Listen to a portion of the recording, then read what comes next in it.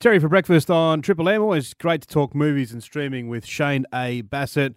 First up, Shane, we want to talk about The Forgiven. Now, this is a limited release in cinemas. Yeah, it is. It's quite intense, actually. I wasn't expected to be so much on the edge of my seat. And it's, I guess because it stars Ralph Fiennes and Jessica Chastain, both Oscar nominees, Oscar winners, actually. They star as a husband and wife who are on a vacation, on a holiday over in Morocco. They have a car accident, this random car accident, just in the middle of nowhere, practically. And without giving too much away, they flee the scene. They leave the scene, and they shouldn't, because dire consequences follow them. They just go to a party after this has happened, and troubling things begin to happen to them. And it's exciting but very intense. I enjoyed it a lot. The Forgiven, limited release in cinemas. So, do you know how long it's out for?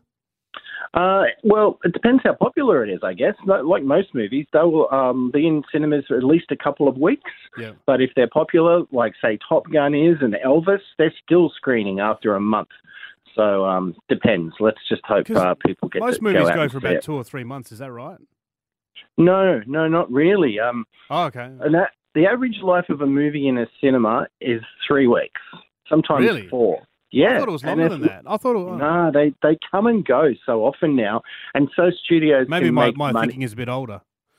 Well, that's true. They used to last a lot longer, but That's now, right. because if they don't do well at the cinema, they can, the distributors can actually make extra money on them streaming, so they put them on streaming quicker. The amount of time we get to see The Forgiven depends on how good your recommendation is and how many people are going to the flicks. My recommendation is high on this film, and I think if people talk about it word of mouth and they catch it, it might end up in more cinemas, hopefully. The Forgiven, check that one out. Also, before we get into the next movie, we've got to play this. We're the boys from the bush and we're back in town. Lee Kernaghan in cinemas there, Shane. Yeah, he sure is. And this was magnificent. It's more or less a documentary concert film.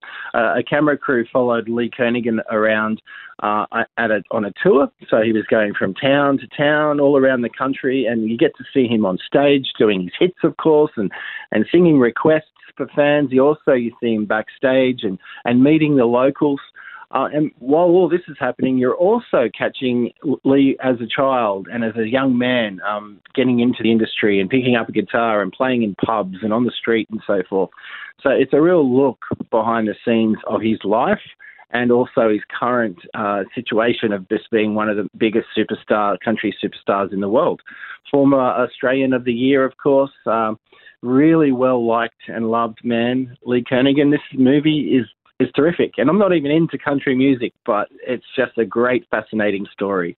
Shane, tell us about Phantom of the Open.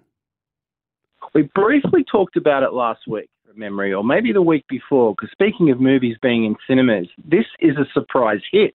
And I wanted to remind people to go and see it. It's a British comedy, true story, about a golfer who basically falls into the British Open. He enters himself and makes it the cut into the British Open.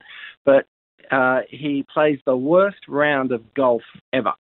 And he became a bit of a hero, a folklore hero along the way. Set in the 70s, I knew nothing about this fellow until seeing the movie, but a little bit different to Caddyshack or Happy Gilmore. But if you like comedy and golf, these two really are funny in this film.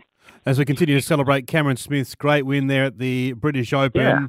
People are thinking about golf, top of mind at the moment. So Phantom of the Open, still check that one out at the cinemas. Also on Netflix, you've got Persuasion there.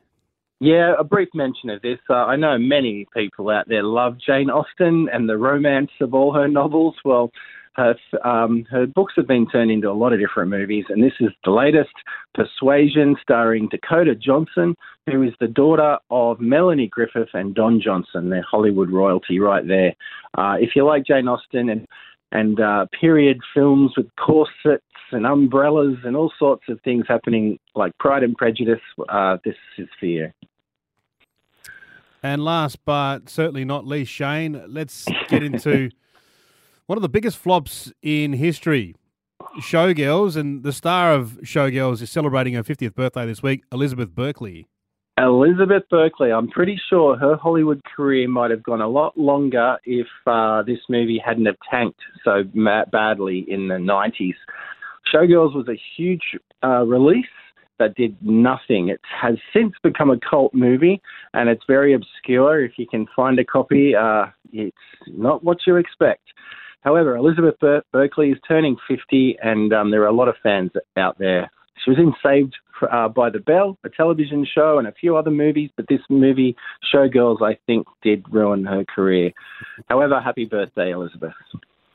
And Shane, this week we had the departure of Neighbours from television screens across the globe. Yeah. Of course, Neighbours was huge in the UK, so they must be devastated over there. What are your thoughts on the demise of the iconic Aussie soap?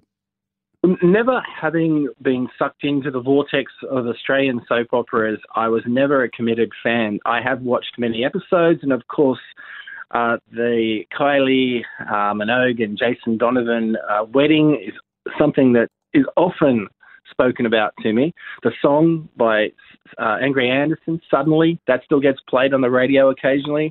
But the show itself, I mean, it is iconic. Whether we love it anymore or not, it has continued for so long, and it's got to be a record for Australian television anyway. So it'll be missed by many. But if you want to check out an interview I did with one of the stars of Neighbours recently, Krista Vendy, we do speak about the rap party and things that she went to celebrate the finale of Neighbours, which has already taken place. Shane A. Bassett, talking movies and streaming. Always appreciate your thoughts. Cheers, mate. Take care.